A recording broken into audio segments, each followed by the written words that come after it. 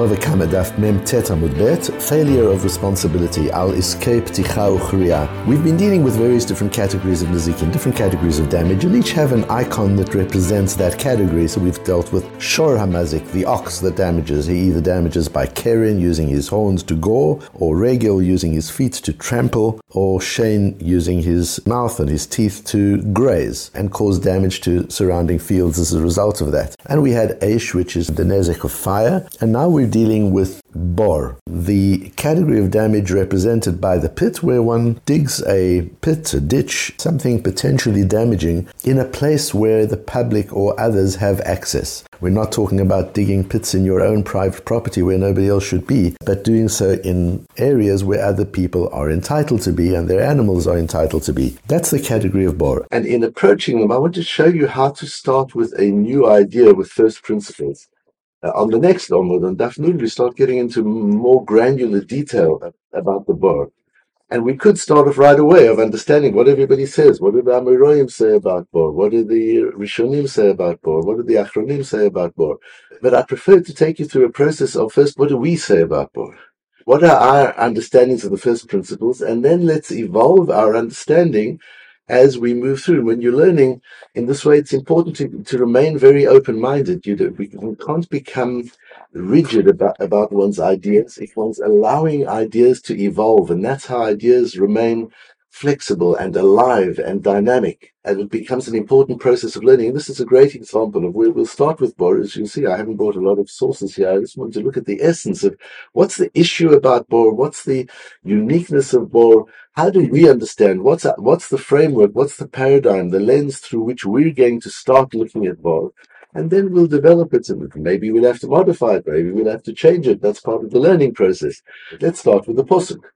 The Pasuk is in Mishpatim, the verse in the Torah, "V'chi yiftach ish bor or ki yichrei ish bor, v'lo yechasenu." If a man opens a pit or digs a pit and doesn't cover it, v'nafal sham ashor or chamor, and an ox or a donkey falls into it, Ba'al habor yishalem kesef yashiv leba'alav, the owner of the pit will pay and return money to the owner, v'amet yelo, and then the dead carcass of the animal in the pit can belong to him, but he's going to pay the owner in full for the animal. That's the pasuk. There are many things that come to mind. Firstly, we're talking about digging a pit in a place where people are walking, where animals are walking. So we're talking about Reshut HaRabim, as we will see. We're talking about the public domain. What's the Baal HaBor? Who's the owner of the bor? How do you become the owner of a bor? How do you own a bor? You've created a hole, you've created a ditch, a stumbling block. So a stumbling block, if you put a beam of wood which belongs to you in the Reshut HaRabim, that's different. But you dig a hole, you've just taken sand, you've taken earth out of the Reshut HaRabim. Why does that make it your pit? What does the Baal HaBor mean? Secondly, we've just been learning. 3 days ago, we learned about a neighbor who dumps fruit into his neighbor's yard. The owner of the yard's animal eats the fruit and overeats and dies. The din of Rav, you remember, Hayala Shalot, she shouldn't have eaten the animal, shouldn't have eaten the fruit. It's not the problem. The person put the fruit there in the first place. What about that? But after all, if my neighbor wouldn't have dumped his fruit in my property, my animal wouldn't have eaten the fruit. So what did the Tosfos Rid say about that? Do you remember? Why am I not responsible for putting the fruit there in the first place? That's because the animal should have done it, but after all, I facilitated it. What did we say? What did the Tosfos Rid say? Groma. Remember the Tosfos Rid? That's groma. That's direct damages. It's morally wrong, but there's no legal claim. You facilitated the damage, but it's not direct damage. So why is this not groma? I put a pit in the Reshut HaRabim. I dig a hole in the Reshut HaRabim. Somebody's animal gets damaged. Morally wrong. No question. I should not be digging holes in Reshut HaRabim. But what's the legal claim on it? It's not my hole. The animal should watch where it's going. We learned back on Choftes, if you remember, that human beings sometimes are preoccupied and don't look where they're going. Do you remember that? But animals, their heads are down. They look where they're going. So the animal, the same as we said with the fruit, the animal shouldn't have fallen into the pit. The fact that I dug the pit where I shouldn't have dug it, that's grama. I came in no direct connection with your animal. It might have been a week later. There's no connection between my digging the pit and your animal falling in. Yes, I caused it. Had I not dug the pit, the animal wouldn't have fallen off. But that's grama. So what is it with this thing of the pit? Interesting. The Chizkuni says on the pasuk. The Chizkuni is a Rishon, I think in the 13th century. The Chizkuni, he doesn't do a lot of of original work. He was like a scholar. He went around looking for various manuscripts that explained the Torah, and he brought them together. He curated them into an anthology, and we have that as the Hiskuni on the Torah. The Hiskuni says there, "V'nafal sham ashor v'lo adam mishum adam ba'adatu v'yibai liyuno amazing." We learn in the Gemara, and we learn back on Daf Chavtet, that this only applies to an ox, to an animal falling into the pit. But if a human being falls into the pit, I'm not chayiv kofer. I don't have to pay for that person's life. Why, says the Chizkuni? Because the human being should look where he's going. Even though we said a person is sometimes preoccupied, he might walk into a beam, he might walk into something, walk into somebody, or into somebody carrying something, which is the case we had there. But to fall into a hole, a person doesn't do that kind of thing. He looks where he's going. But an animal, for the person, he caused his own damage. But when it comes to when it comes to utensils, to kelim, a human being carries the kelim. So again, the human being should be watching where he's carrying the kelim. As an animal, an ox, a donkey walks around, doesn't know what it is, it flips into the hole. That's why it is. So we see that this is designed specifically for animals. Says the Ibn Ezra. The Ibn Ezra is just it's fascinating altogether. The Ibn Ezra, people don't learn him a lot because he's so difficult. The Ibn Ezra was an adventurer intellectually and physically. He lived in Spain, he lived in North Africa, he lived in Italy and Southern Europe, he lived all over the world. And he taught it, he learned Torah all over the world. And he was a scientist and an astronomer and a massive Talmid Chacham. And the Ibn Ezra writes, why is the Torah so concerned about your digging a pit? It's not your pit, it's indirect damage. Ki ein Hashem chafetz shetamut behema chinam shelo letzorech adam. The Torah doesn't want animals dying needlessly. The only reason to kill an animal is for the need of a human. That's something the environmentalists don't even get, that we're allowed to use the environment to progress humanity, because humanity is the highest form of life on the planet, and the whole planet is here to serve humanity's pursuit of avodas Hashem, of service of God ultimately, not humanity's pursuit of nonsense, not humanity's pursuit of cruelty and of immorality, but humanity's pursuit of greatness. The whole planet is here to support humanity's pursuit of greatness. So if an animal is going to sustain a human being, you kill the animal. If an animal is going to provide leather for a human being, and the human being is going to be a great, fine human being, you kill the animal. It's done for animals to die. So you see, certainly hunting would never be allowed. Hunting for sport would never be allowed according to the Torah. Says the Ibn Ezra, Ki ein Hashem chafetz shetamut behema chinam shelo letzorech adam. And some people say, where does it say in the Torah, thou shalt not hunt? Here you've got it, says the Ibn Ezra.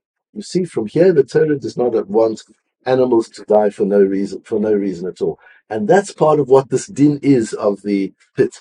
Also, you're causing financial loss to the owner of the animal.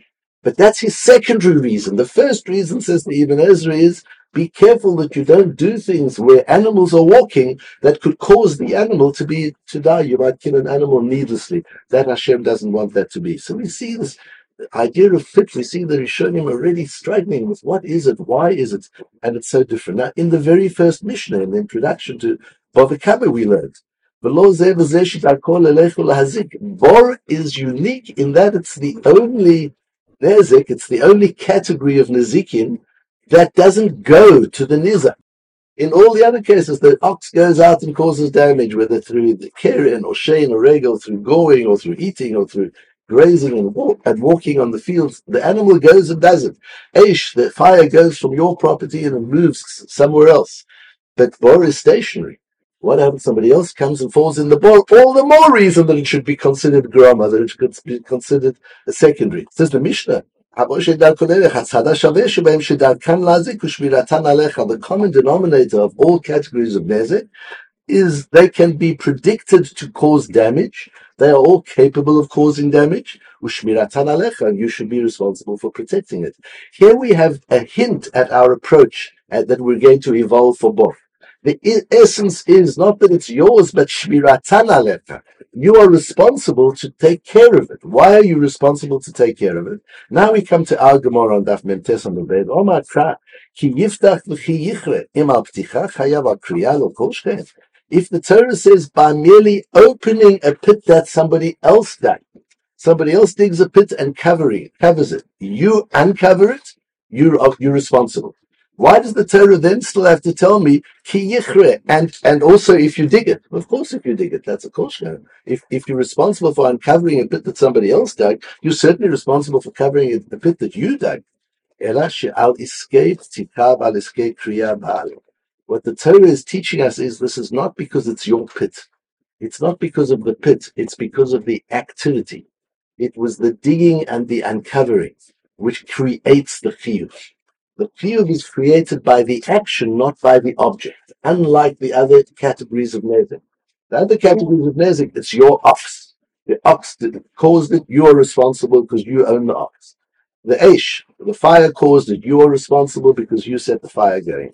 The pit is not yours, it's in Reshut Rabim, you didn't do it in your property altogether. But it's al escape, it's about the matters of digging, it's about the actions of digging.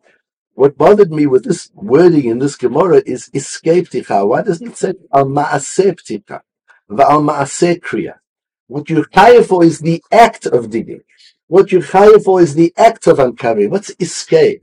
The business of covering, of uncovering a pit. The business of digging a pit. What's the business? And the key to that, I think that we're going to find back in our Gemara Daf Kaftet Amud Bet. Amar Rabbi Lozu b'shum Rabbi Yishmael, Shnei dvarim einan b'rishuto shel adam v'asa'an ha'katuv ki'ilu hein b'rishuto. We discussed this in the Matmarim Shir. There are two things which don't belong to a human being, but the Torah treats them as if they do belong to an individual. Ve'ilu hein, these are they. Bor b'rishut harabim, a bor in the public domain. It's not yours, but you're called Baal HaBor, but you're not the owner of the bor. You didn't buy it. You didn't invest in it. It's not in your property. It's in public property. What is the ownership? The Torah says we're going to treat it as if it's yours. And chometz, after 6 hours on Erev Pesach, the chometz is asur b'hana'ah. You're not allowed to get benefit from your chometz. That means it's not yours anymore. If it's not yours anymore, how can you be over? How can you transget Bal Yeroya, Bal Yamatzeh? That you're not allowed to have chometz in your possession. It's not in your possession. The Torah has taken it out of your possession. That says Rabbi Yishmael. The Torah puts it back in your possession in as much as you are chayiv for the isur of chometz. That's what it does. Now, why these two points? Are they random examples of things that the Torah happens to put in your responsibility? Or is there a connection between the two? Is there something that chometz can teach us about bor? Because that will open our approach to understanding the nature of bor. What can chometz teach you about bor? Let's have a look at chometz. What have you done wrong with chometz? It's now an hour before Pesach. You've got chometz in your house. Does that chometz belong to you? You weren't mevatel. You didn't burn the chometz. You didn't annul the chometz. You didn't even know the chometz existed. You've just suddenly discovered there's chometz in your house and you didn't have it in mind to annul it. Is it your chometz? No, you've got no. You're not allowed to use it. You're not allowed to get any benefit from it. Hashem has taken the Torah, has taken the chometz out of your ownership. But you're chayiv. Why are you chayiv? You're not chayiv because it's yours.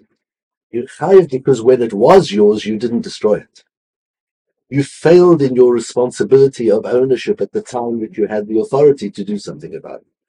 Bor is about failure. It's not about ownership. It's about failure to do what you're meant to do as a responsible citizen.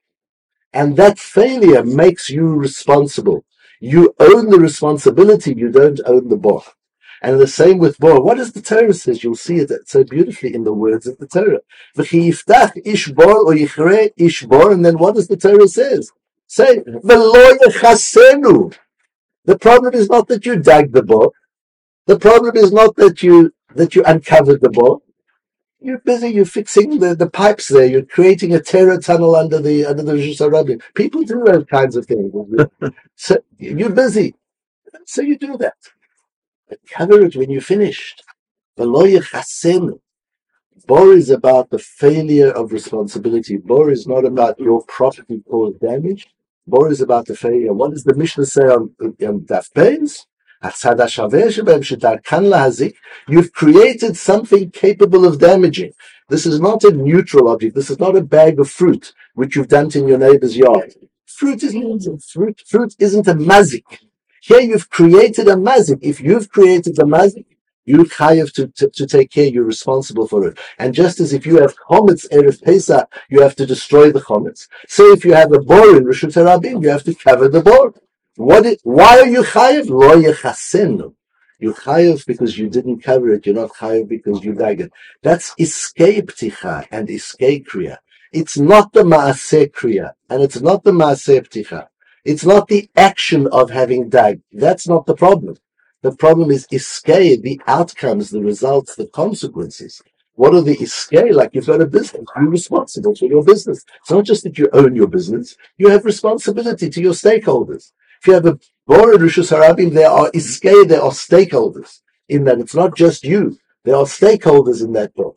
And if there's stakeholders in that book, you have a responsibility. Just like the chometz in Erev Pesach, you failed in your responsibility. So with the Bor and Rishus Harabim, you failed in your responsibility, and failure of responsibility creates culpability and liability.